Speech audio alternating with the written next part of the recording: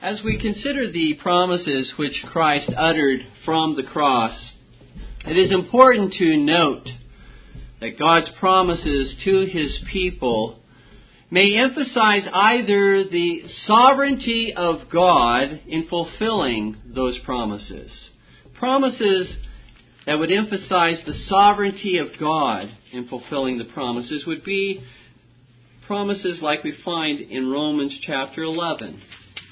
Verses 25 and 26, where it says, "For I would not, brethren, that ye should be ignorant of this mystery, lest ye should be wise in your own conceits, that blindness in part is happened to Israel until the fullness of the Gentiles be come in. And so all Israel shall be saved, as it is written, There shall come out of Zion the deliverer, and shall turn away ungodliness from Jacob. For this is my covenant unto them, when I shall take away their sins." You see, promises that emphasize the sovereignty of God very often are phrased in this way. I will, God says. I shall do this. They emphasize what God will do in accordance with His own sovereign will. Or God's promises may also emphasize the means by which the promises will be realized. As in John 3:16, "For God so loved the world that He gave His only begotten Son, that whosoever believeth shall not perish but have everlasting life."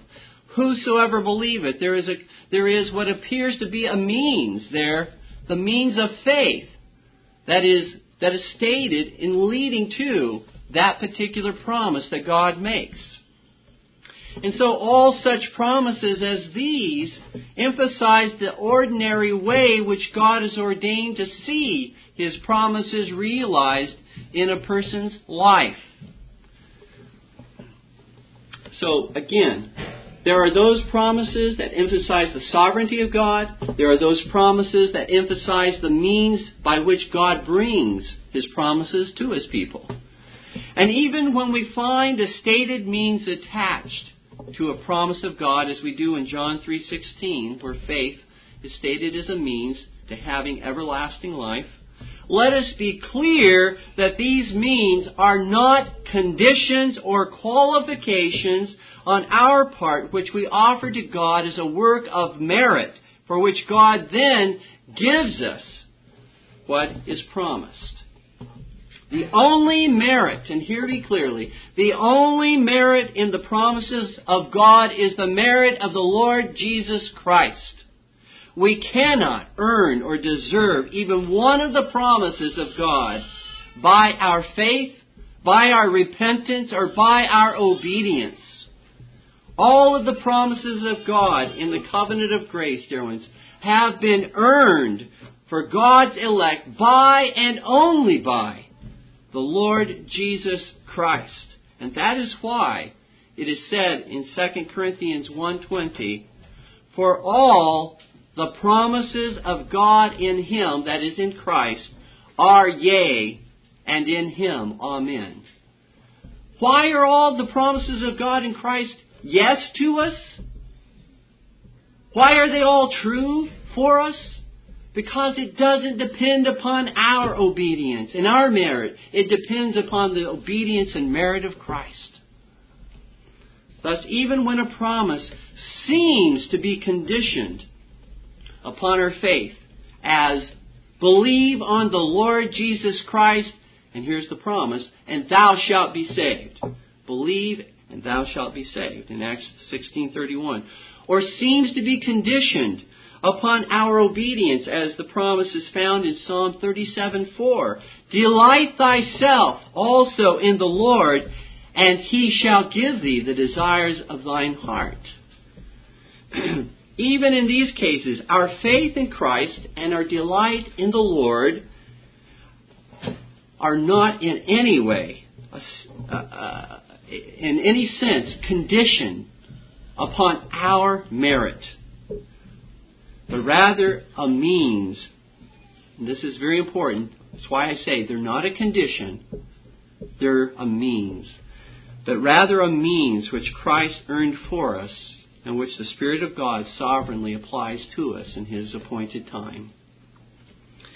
And not only are the promises themselves obtained for us by the merit and obedience of Christ, but even the graces like faith and repentance and obedience, these also have been entirely purchased and secured for all of God's elect in the work of Jesus Christ.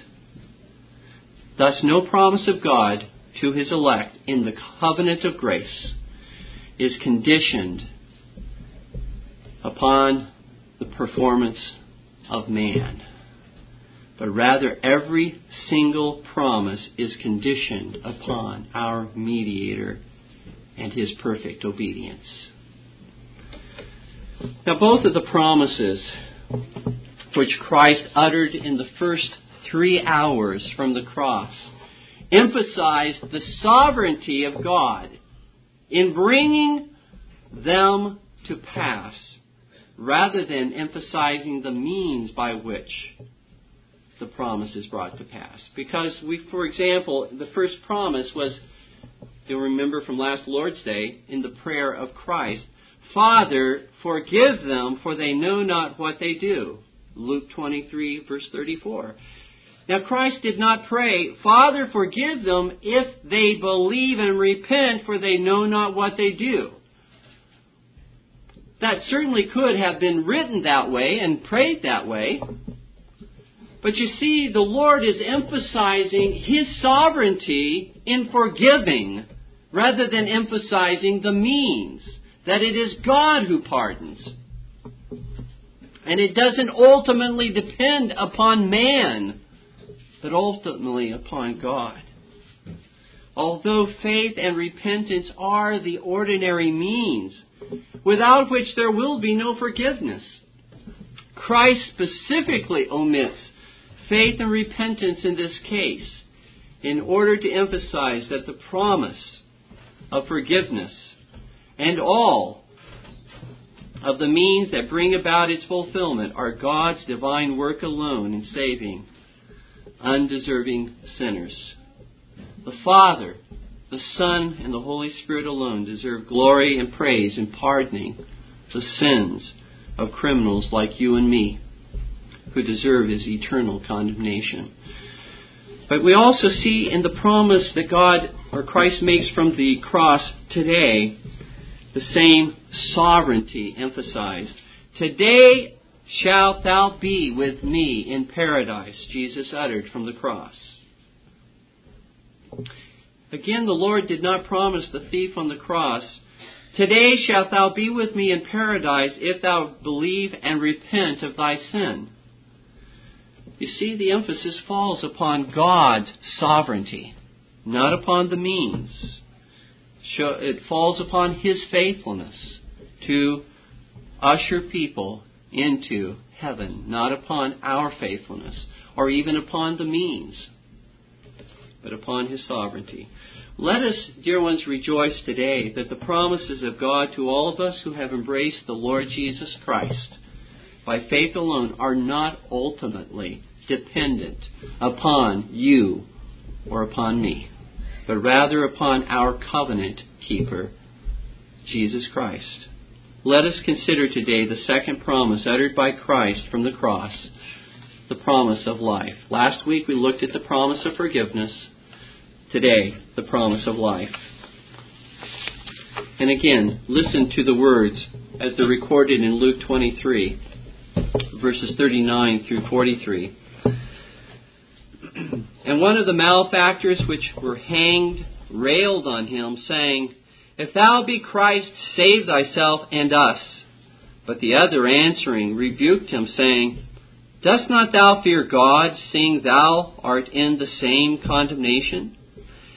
And we indeed justly, for we receive the due reward of our deeds, but this man hath done nothing amiss. And he said unto Jesus, Lord, remember me when thou comest into thy kingdom. And Jesus said unto him, Verily I say unto thee, today shalt thou be with me in paradise.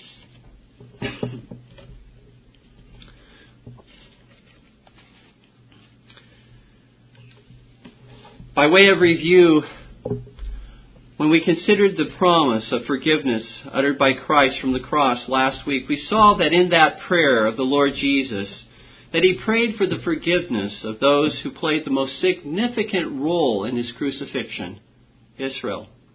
He came into His own people, but His own people received Him not.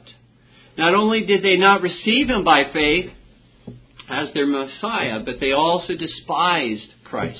And they pushed and prodded Pilate, who was the Roman governor, time and time again until Pilate finally consented to have Christ crucified. Because Christ's prayer for forgiveness cannot go unanswered. Because He always prays according to the will of God.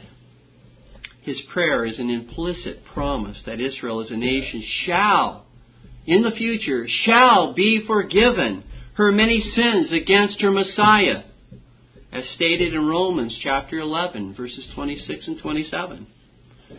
Although Christ more specifically had in view Israel,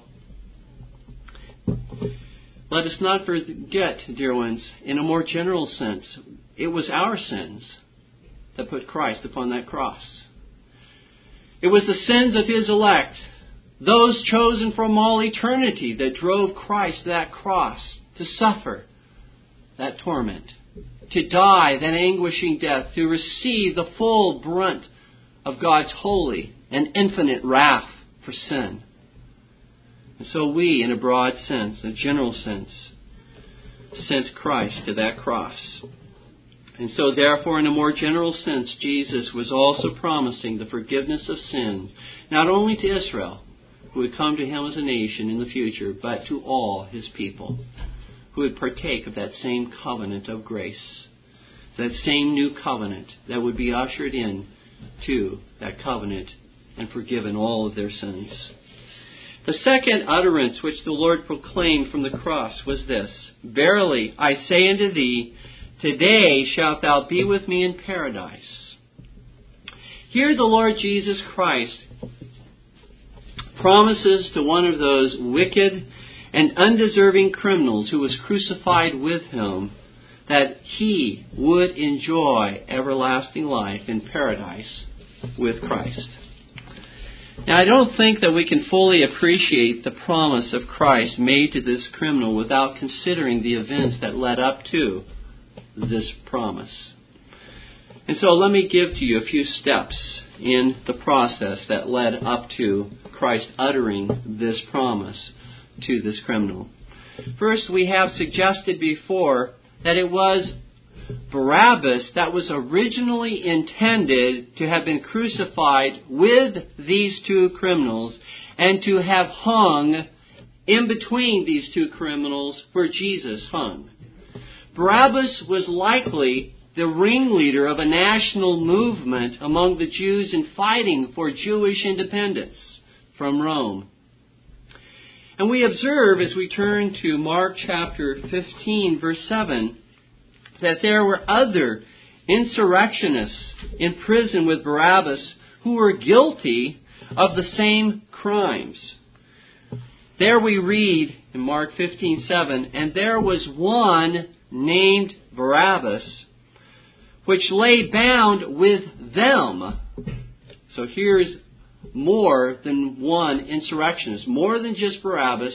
Barabbas was bound with them that had made insurrection with him.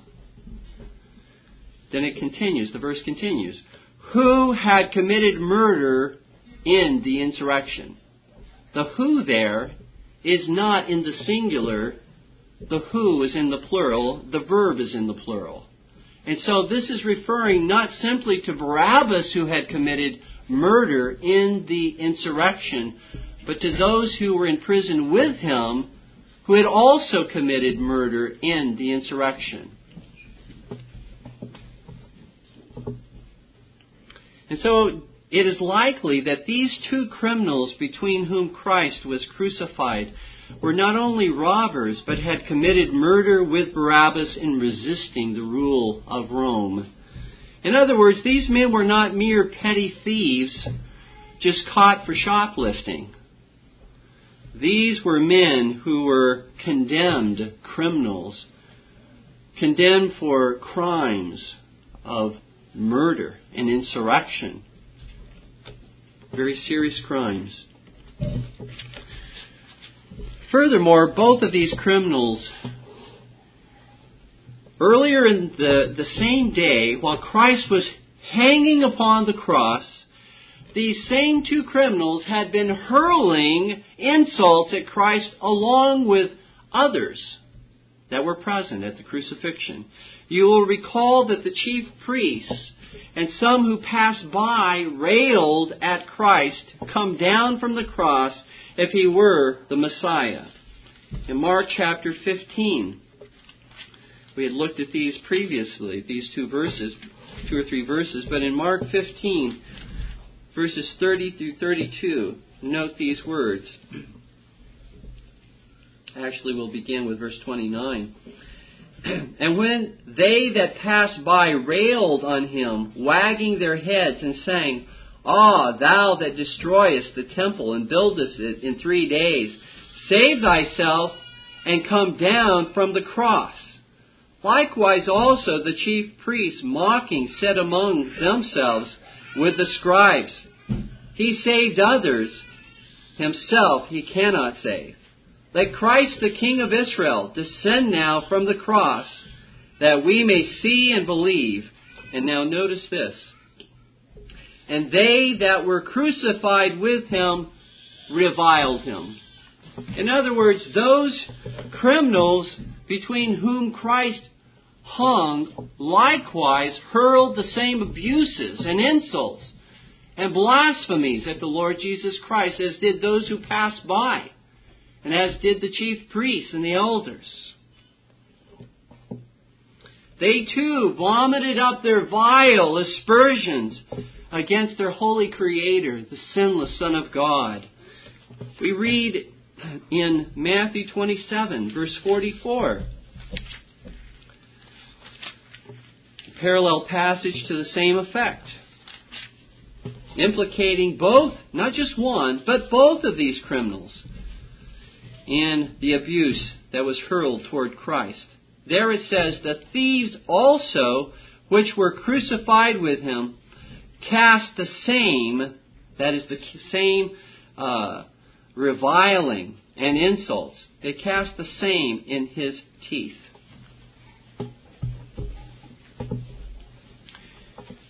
Dear ones, there was no difference at all between these two criminals in the guilt and the condemnation they deserved for the crimes that they had committed. They both deserved death. Nor was there any difference between these two criminals in the spite and revulsion they had for the Lord Jesus Christ. They both insulted and blasphemed the Lord. However, there is a remarkable difference that occurs between these two criminals as the time moves closer and closer to the noonday hour, to 12 o'clock noon. For at some point, one of the criminals begins to evidence a work of God's miraculous and supernatural grace in his heart by the words that he directs towards the other criminal in defense of Jesus Christ. And these words we find in Luke 23. And beginning with verse 39, after the one criminal continues to rail against Christ, in verse 40, the other criminal begins to rebuke that first criminal. And he says, Dost thou not fear God, seeing thou art in the same condemnation, and we indeed justly? For we receive the due reward of our deeds, but this man hath done nothing amiss. Something has happened in this man's heart. Whereas just 2 or 3 hours before, he was insulting God. He was insulting Christ, joining with everyone else in mocking Christ. Now, he is defending Christ. What has happened to this man, this criminal hanging upon the cross? Well, first, this criminal, I would suggest, no doubt saw that his own death was quickly approaching. And God uses death. God uses death as a means to show us our corruption and what we justly deserve from a holy judge. The most powerful rulers, the most wealthy billionaires, the most talented athletes, the most intelligent scholars, the most wicked criminals, the most saintly Christians, and the most influential ministers all must keep one appointment. And that appointment is death. No one can escape that appointment, no matter who they are. Hebrews 9:27 says, "It is appointed unto men once to die." As death approaches, no doubt in this criminal's life, and as death approaches in many people's lives, it is not uncommon for people to consider their lives, to weigh their lives in the light of what will occur after death. To weigh their lives with regard to eternity, with regard to God's holy judgment. Dear ones, one of the most sobering, and I would suggest edifying, exercises that we can mentally perform is to seriously meditate upon our own death. To seek to place ourselves in that position. Because, dear ones, it is all so very important that we know how to face death.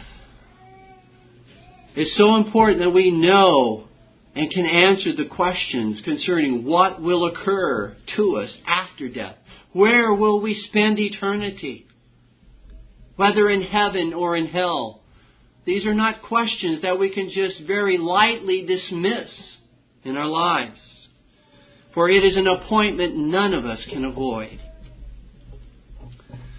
There are no invitations, dear ones, to come to Christ after death.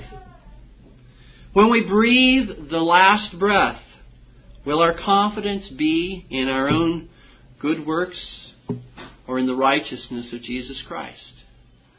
Will we be filled with pride and self-righteousness as we lie dying on our deathbed? Or will we be filled with all humility and praise to Jesus Christ, who bore our sin and who freely gave us everlasting life? Will we be living obstinately and continue to live obstinately in our sin into our last breath? Or will we be found repenting of sin and desiring holiness as we lay there upon that deathbed? Dear ones, we make plans for everything in life. We make plans for vacations, for school, for careers, for marriage. Let us not be so foolish as not to make plans for our death. I would suggest that this criminal likely began to consider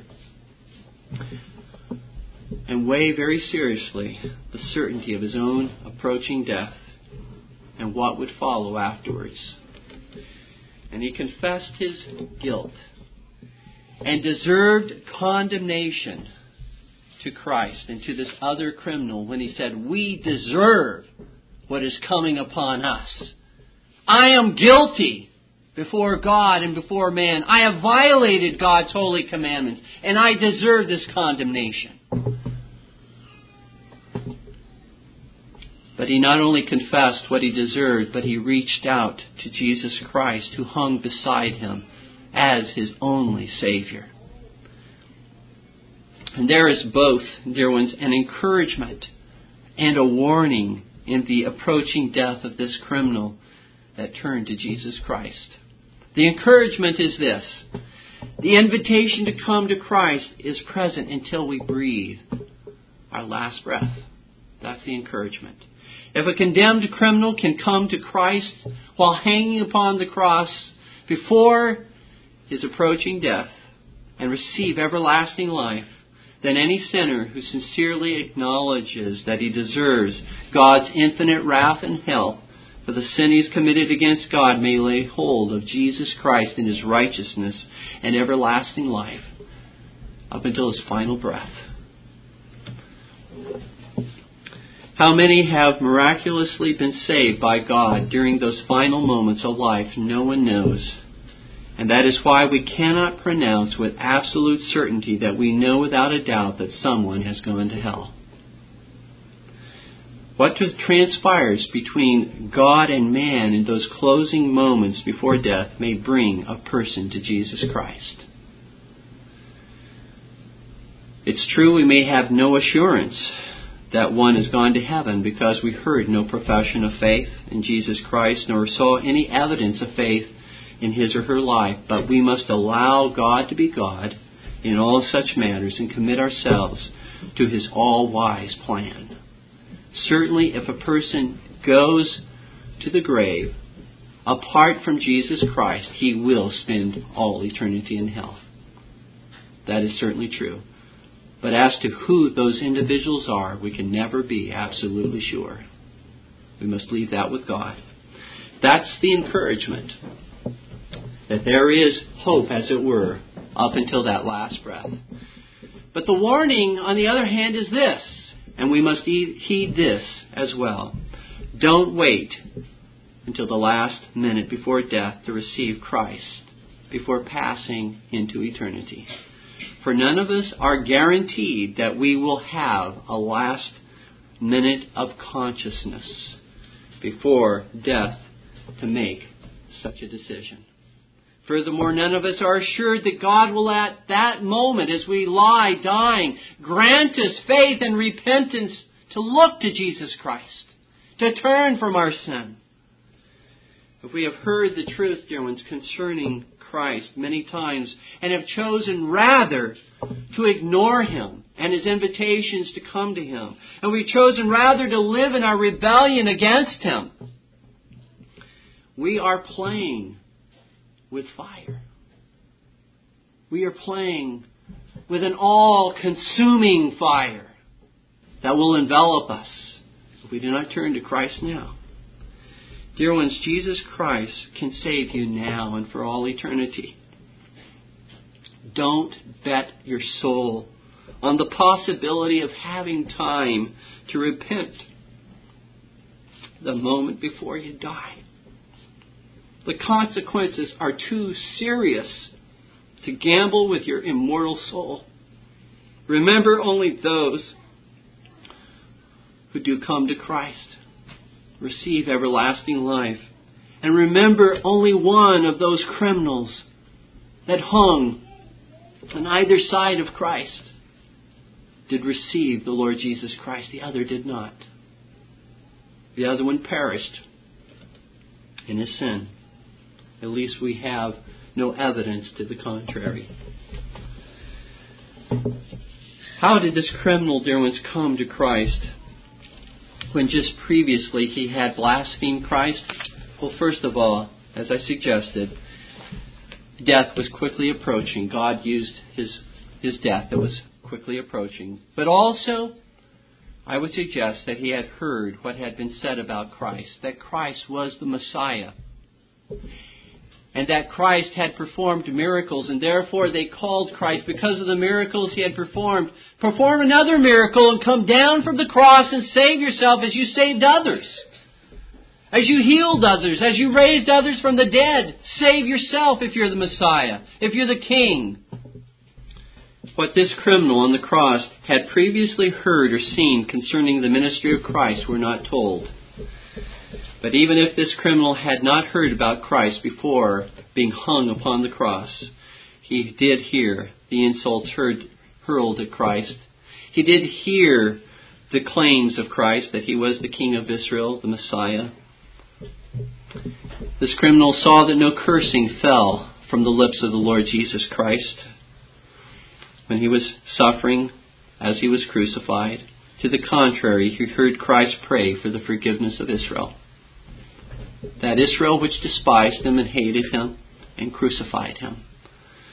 This criminal witnessed Christ endure all of that suffering, and it impressed him that he was not suffering for his own sin, for he testifies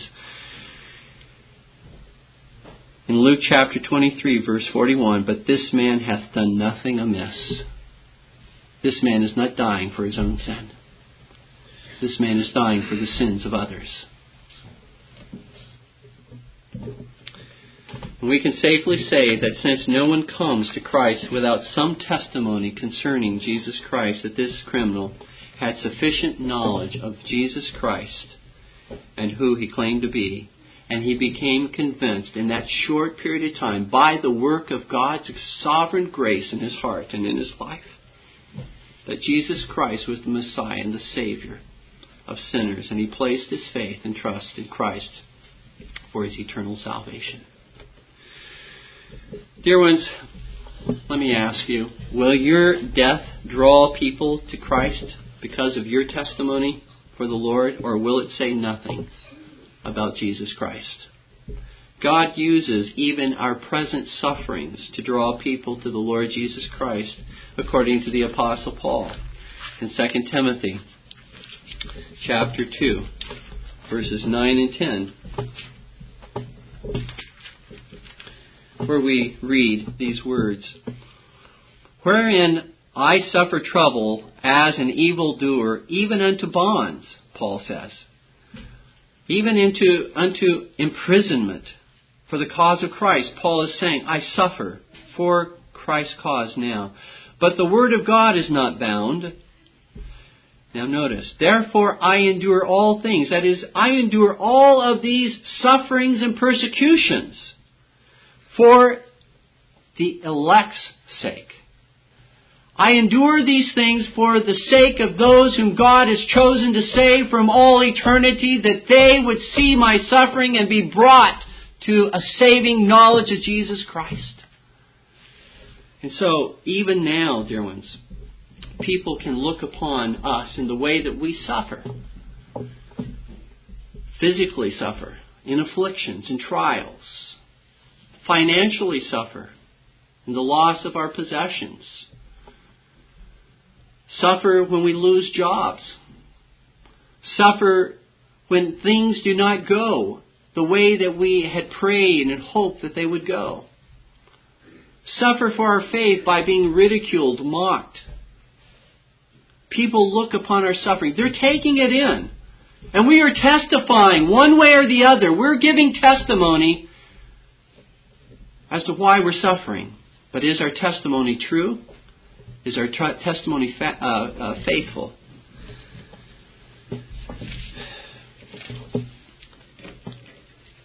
Much depends upon whether your testimony is filled with self-pity and your own miseries, or whether your testimony is filled with praise and thankfulness to Jesus Christ for what He has accomplished in your life.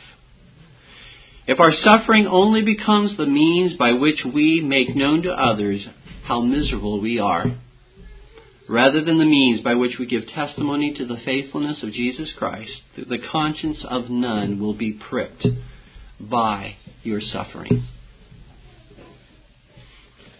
Let me also note, dear ones, that the conversion of this criminal that hung upon the cross beside our Savior also indicates that one does not need a great deal of knowledge concerning Christ in order to embrace Him by faith. A child can embrace Jesus Christ by faith. This criminal had a childlike knowledge of Jesus Christ. Therefore, let us never push our children away as if they're too young to come to Jesus Christ. Our children should be brought up in the faith of Jesus Christ, ushered into His very presence from their earliest memory and recollection.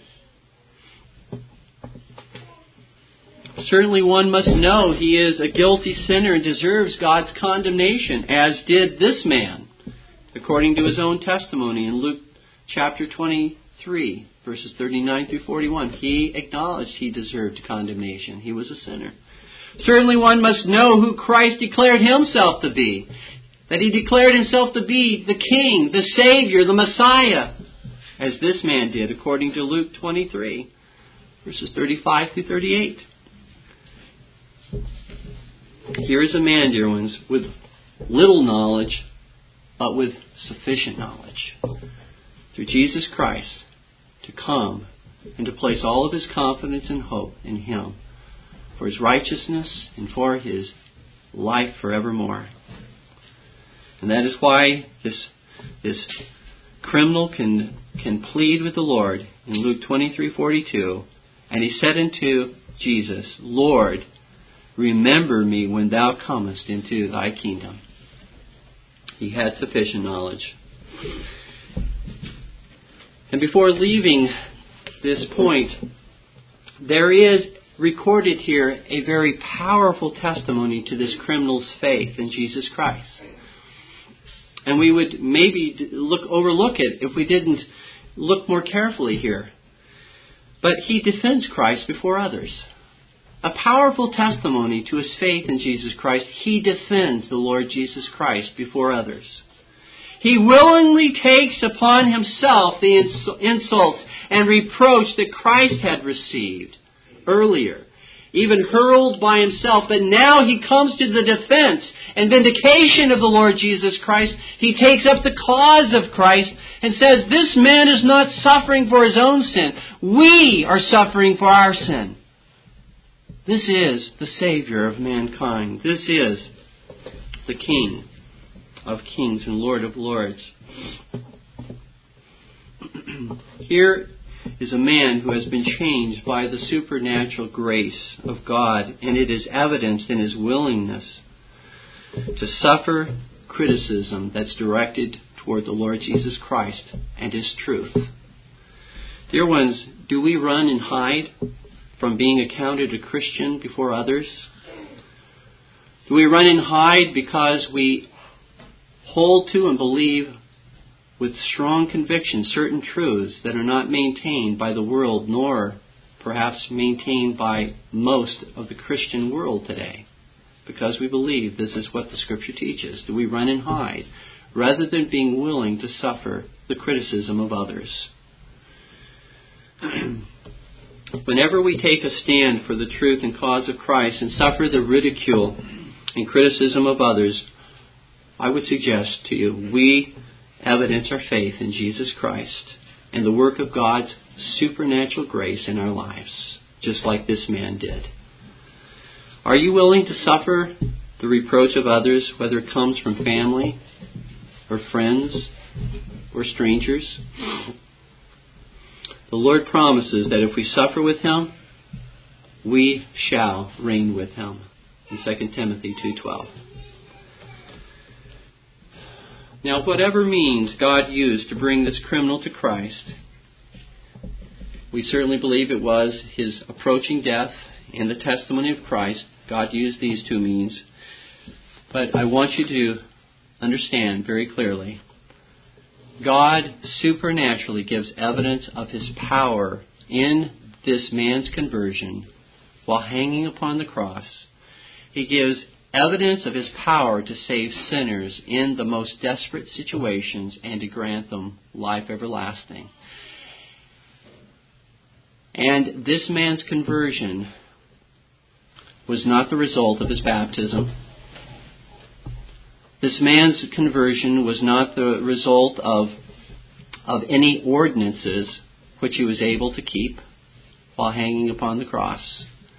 Although the sacraments and the ordinances are things that God gives to us ordinarily to signify and seal His blessings, and the ordinances are means of grace in leading us to Christ, to worship Him and to believe in Him. This man did not have access to those ordinances, and yet he was brought to Christ.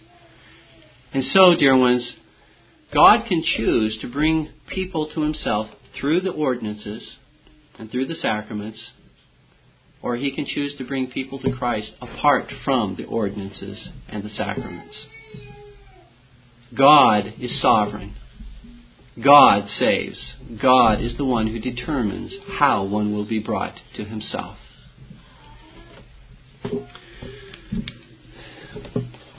Look with me now for the last moment here at the promise of Christ as it is found in Luke 23, verse 43, where it says, "And Jesus said unto him, Verily I say unto thee, today shalt thou be with me in paradise."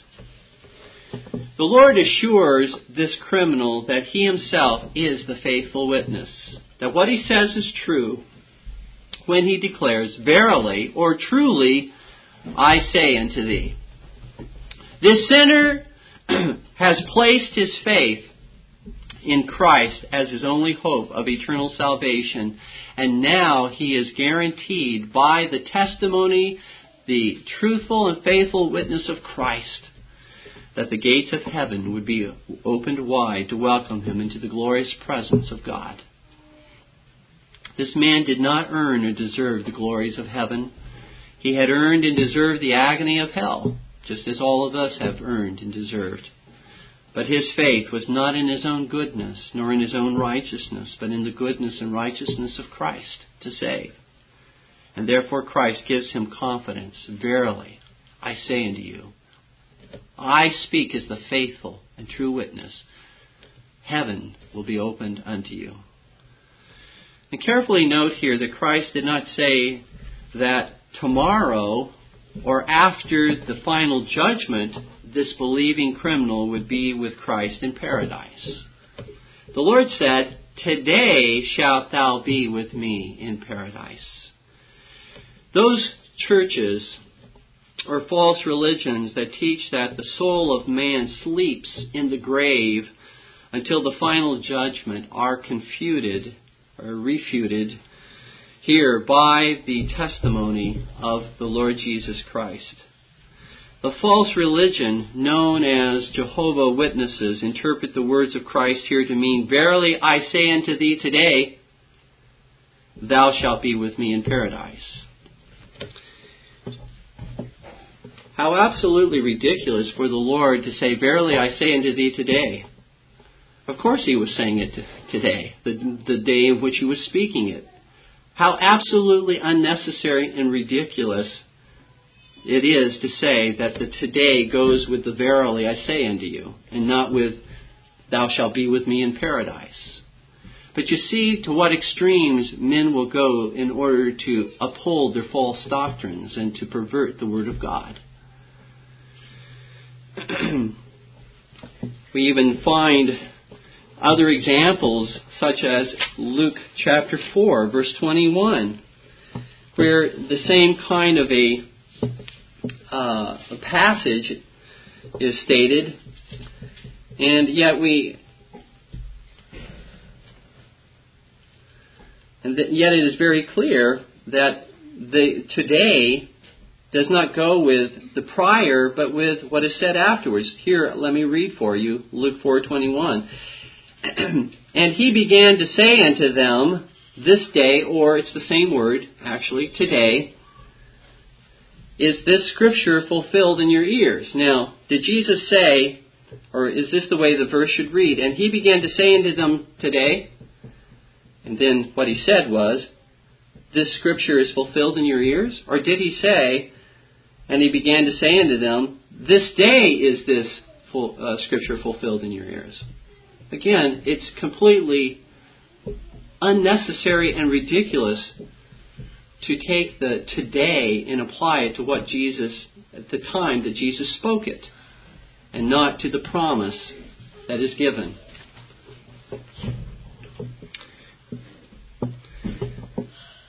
Paul says that to be absent from the body is to be present with the Lord in 2 Corinthians 5:8, and that was the promise that was given to this criminal. Dear ones, this is a wondrous promise to the criminal who hung beside the Lord, but it is also a glorious promise to us all as well. For paradise is a delightful land in the very presence of God, and is called the third or the highest heaven by the Apostle Paul in 2 Corinthians 12, verses 3 and 4. Paradise, dear ones, is where all pain and heartache and suffering will cease, where all sorrow and sighing will pass away, where all sin and temptation to sin will never again come knocking at our door, where all death will be swallowed up in life, where our eyes will behold our glorious Savior who suffered the infinite wrath of God for us, where we will enjoy unhindered communion with God and with the Lord Jesus Christ, with all of the people of God for all eternity, and where only holiness and pleasures forevermore shall reign.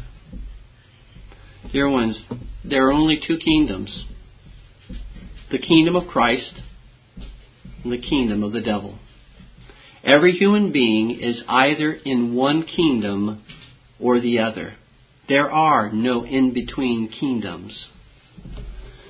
We are all by nature in the kingdom of Satan, as was this condemned criminal that hung upon the cross beside the Lord. We all by nature despised the Lord Jesus Christ, as did this criminal that hung beside the Lord Jesus Christ. We all by nature, dear ones, are criminals before a holy God and deserve His everlasting condemnation in hell. But Jesus Christ, by grace, has ushered in a kingdom through His death and resurrection that delivers deserving and condemned criminals from the wrath to come and into that glorious paradise in the very presence of God. The heavenly kingdom, dear ones, is not reached by those who think they are good enough to be there. To the contrary, that heavenly kingdom of Jesus Christ is only granted to those who come acknowledging that they are criminals before God, that they deserve His everlasting justice and condemnation in hell, and who receive by faith alone Jesus Christ and His righteousness and His obedience as their own, and life everlasting is a gift from Him. Beloved, no one has ever entered that kingdom of Christ who did not come to Christ as a condemned criminal in need of Christ's forgiveness and righteousness and life. Not one has ever entered heaven who did not come that way. Remember, there are two condemned criminals hanging upon either side of Jesus Christ, but only one of them looked to Christ for salvation. They both heard the same words as to who Christ was. They both saw the same suffering of Jesus Christ. They both needed Jesus Christ as Savior. But only one was brought to Christ. May there be no one within the sound of my voice today who turns his back or her back upon the invitation, the call of Christ to come unto Him. May the promise of everlasting life be received today by all who hear it. This Reformation audio track is a production of Still Waters Revival Books. You are welcome to make copies and give them to those in need. SWRB makes thousands of classic Reformation resources available, free and for sale, in audio, video, and printed formats. It is likely that the sermon or book that you just listened to is also available on cassette or video, or as a printed book or booklet. Our many free resources, as well as our complete mail-order catalog, containing thousands of classic and contemporary Puritan and Reformed books, tapes, and videos at great discounts, is on the web at www.swrb.com. We can also be reached by email at swrb@swrb.com. swrb.com, by phone at 780-450-3730, by fax at 780-468-1096, or by mail at 4710-37A Avenue, Edmonton, that's Edmonton, Alberta, abbreviated capital A, capital B, Canada, T6L3T5. You may also request a free printed catalog. And remember that John Calvin, in defending the Reformation's regulative principle of worship, or what is sometimes called the scriptural law of worship, commenting on the words of God, which I commanded them not, neither came into my heart, from his commentary on Jeremiah 7:31, writes, God here cuts off from men every occasion for making evasions, since he condemns by this one phrase, I have not commanded them, whatever the Jews devised. There is then no other argument needed to condemn superstitions than that they are not commanded by God. For when men allow themselves to worship God according to their own fancies, and attend not to his commands, they pervert true religion. And if this principle was adopted by the papists, all those fictitious modes of worship in which they absurdly exercise themselves would fall to the ground. It is indeed a horrible thing for the papists to seek to discharge their duties towards God by performing their own superstitions. There is an immense number of them, as it is well known, and as it manifestly appears. Were they to admit this principle, that we cannot rightly worship God except by obeying his word, they would be delivered from their deep abyss of error. The prophet's words, then, are very important, when he says that God had commanded no such thing, and that it never came to his mind, as though he had said that men assume too much wisdom when they devise what he never required, nay, what he never knew.